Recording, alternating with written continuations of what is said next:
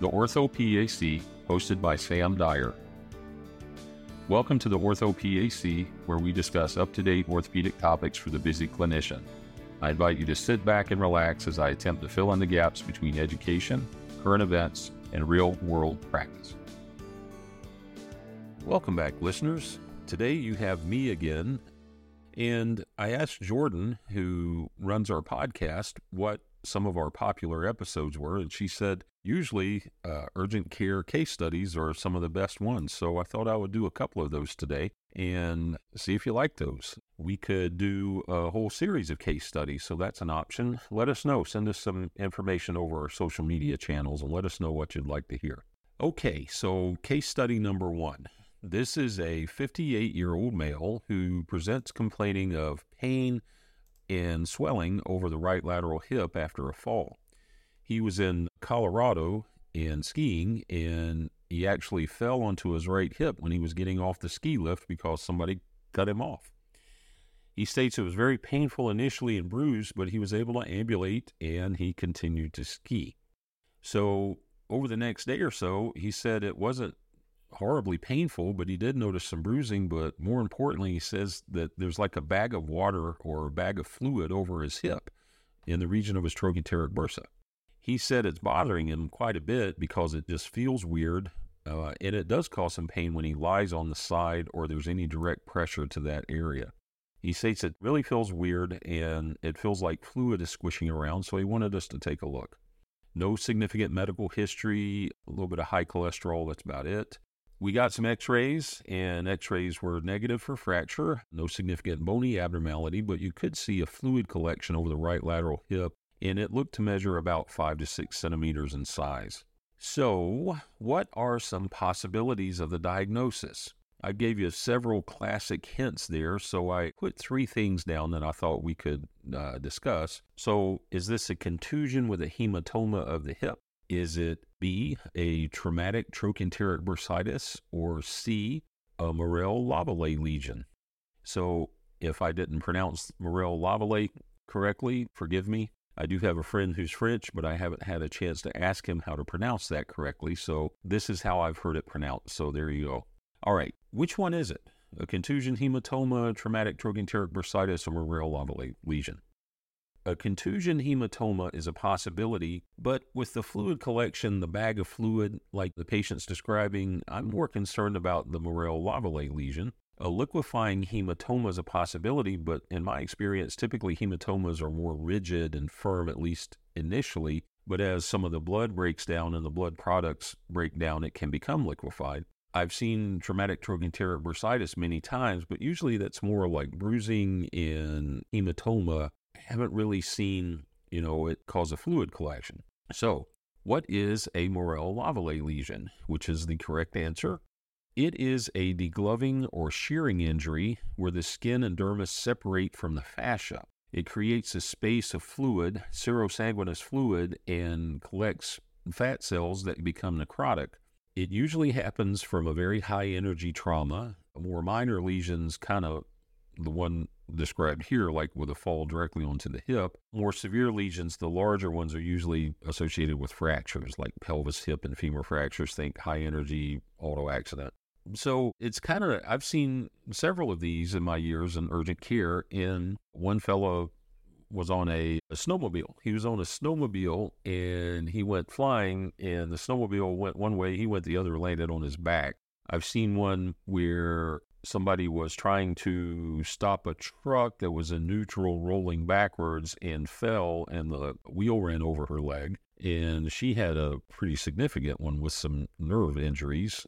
Can't remember the rest of them, but I've seen a few of these. So how do you treat it? Well, it depends on the doc's preference, and it also depends on the size of the lesion. So most of the ones I've seen, we tried to treat with compression wraps. The problem is, as you can imagine, think trochanteric bursa. How do you do a compression wrap there that you can comply with, or like in the lower back? It's difficult to do, so patient compliance is difficult. Some people would recommend taping, like with K-tape. Others would use an ACE wrap with some padding to compress it. But you have to be compliant with that for it to be helpful. The first one of these, I think I tried to do aspirations, but it came back. almost right away. It's almost like a prepatellar bursitis, doing serial aspirations. The literature talks about doing a percutaneous drain, although I haven't seen that. I haven't seen the physicians I work with do those when I sent them on. And I couldn't find information on this, but I would suspect that injecting steroids after an aspiration, thinking like a sclerosing kind of thing, I think that would be a relative contraindication. I don't know if it's absolute or not, or if it even is, but this diagnosis carries a significant risk of infection, especially in the larger lesions, so you don't want to do anything that's going to potentially potentiate an infection. So I don't know about steroids. I'd be cautious with that. Larger lesions usually require an IND. My experience, as I said, those were associated with pelvic and acetabular fractures. The ones I've seen, we were able to treat conservatively, except for, I think, maybe 2. And the IND, according to the literature I read, an open IND as opposed to the percutaneous drain has less potential complications. And the other benefit of doing an open IND is it allows you to debride some of the necrotic fat cells. If there were associated fractures and you required exposure to address the fractures, then there was a description of a dual incision IND. So you make your incisions away from where you're going to do your surgery. So that's all I've got on my first case study. That's the Morel-Lavallee lesion, and not uncommon. You might see these in urgent care. So take a look. Okay, case study number 2. This is a 7-year-old right-hand dominant female who comes into the clinic grasping her right hand, doesn't want anybody to touch it or look at it. She states she was in the car when her mom accidentally closed her finger in the door. And let me tell you, folks, this happens a lot, more than you would expect. I see it all the time in urgent care. Her finger, the one that was smushed, is the middle finger, and it's quite swollen. She says that she's having trouble moving it, and it's quite painful. Mom states that she has no significant medical history or allergies. So we took a look at the finger, and she has an edematous ecchymotic distal phalanx of the long finger of the right hand. It's kind of flexed like a mallet, and she can't extend it at all at the DIP. There's more than a 75% subungual hematoma, and the nail plate is subluxed beyond the epineuchial fold, so she really smushed this. Her sensation is intact to light touch, so, I think she smashed it pretty well, but she does have sensation there. And we got some x-rays. X-rays show on the AP widening of the physis of the distal phalanx and a flexion deformity on the lateral. No obvious foreign bodies were seen.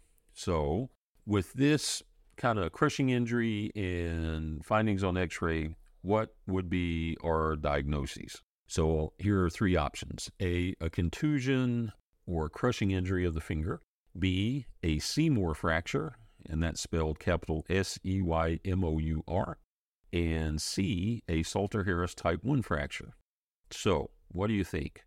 All right, even though this is a crushing injury and contusion, granted, and this is typically a Salter 1 or 2 fracture, the best answer is Seymour fracture. She has a classic injury, classic descriptions of this. Unfortunately for her and Mom, this most likely needs to be treated as an ORIF and debrided with some pins put across the DIPJ. The nail needs to be removed, the fracture reduced, and like I said, irrigation and debridement.